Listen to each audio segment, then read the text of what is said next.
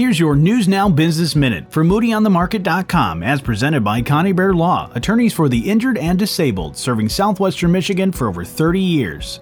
Nobo, the first recreational cannabis retailer and production center in Benton Harbor, will celebrate a grand opening at 4 p.m. on Thursday, October 7th at its location at 107 Water Street. Daniel Paul, Nobo's VP of Marketing, says community is a really important part of our mission. We're working hard to remove the stigma of cannabis. Nobo Benton Harbor is also embracing its identity as a member of the Benton Harbor Arts District community by utilizing its street-facing glass window displays as a gallery for local artists, and also partnering with a South Haven-based company to recycle plastic waste, especially generated by the cannabis industry, into planters to use in its growth cycle of its plants.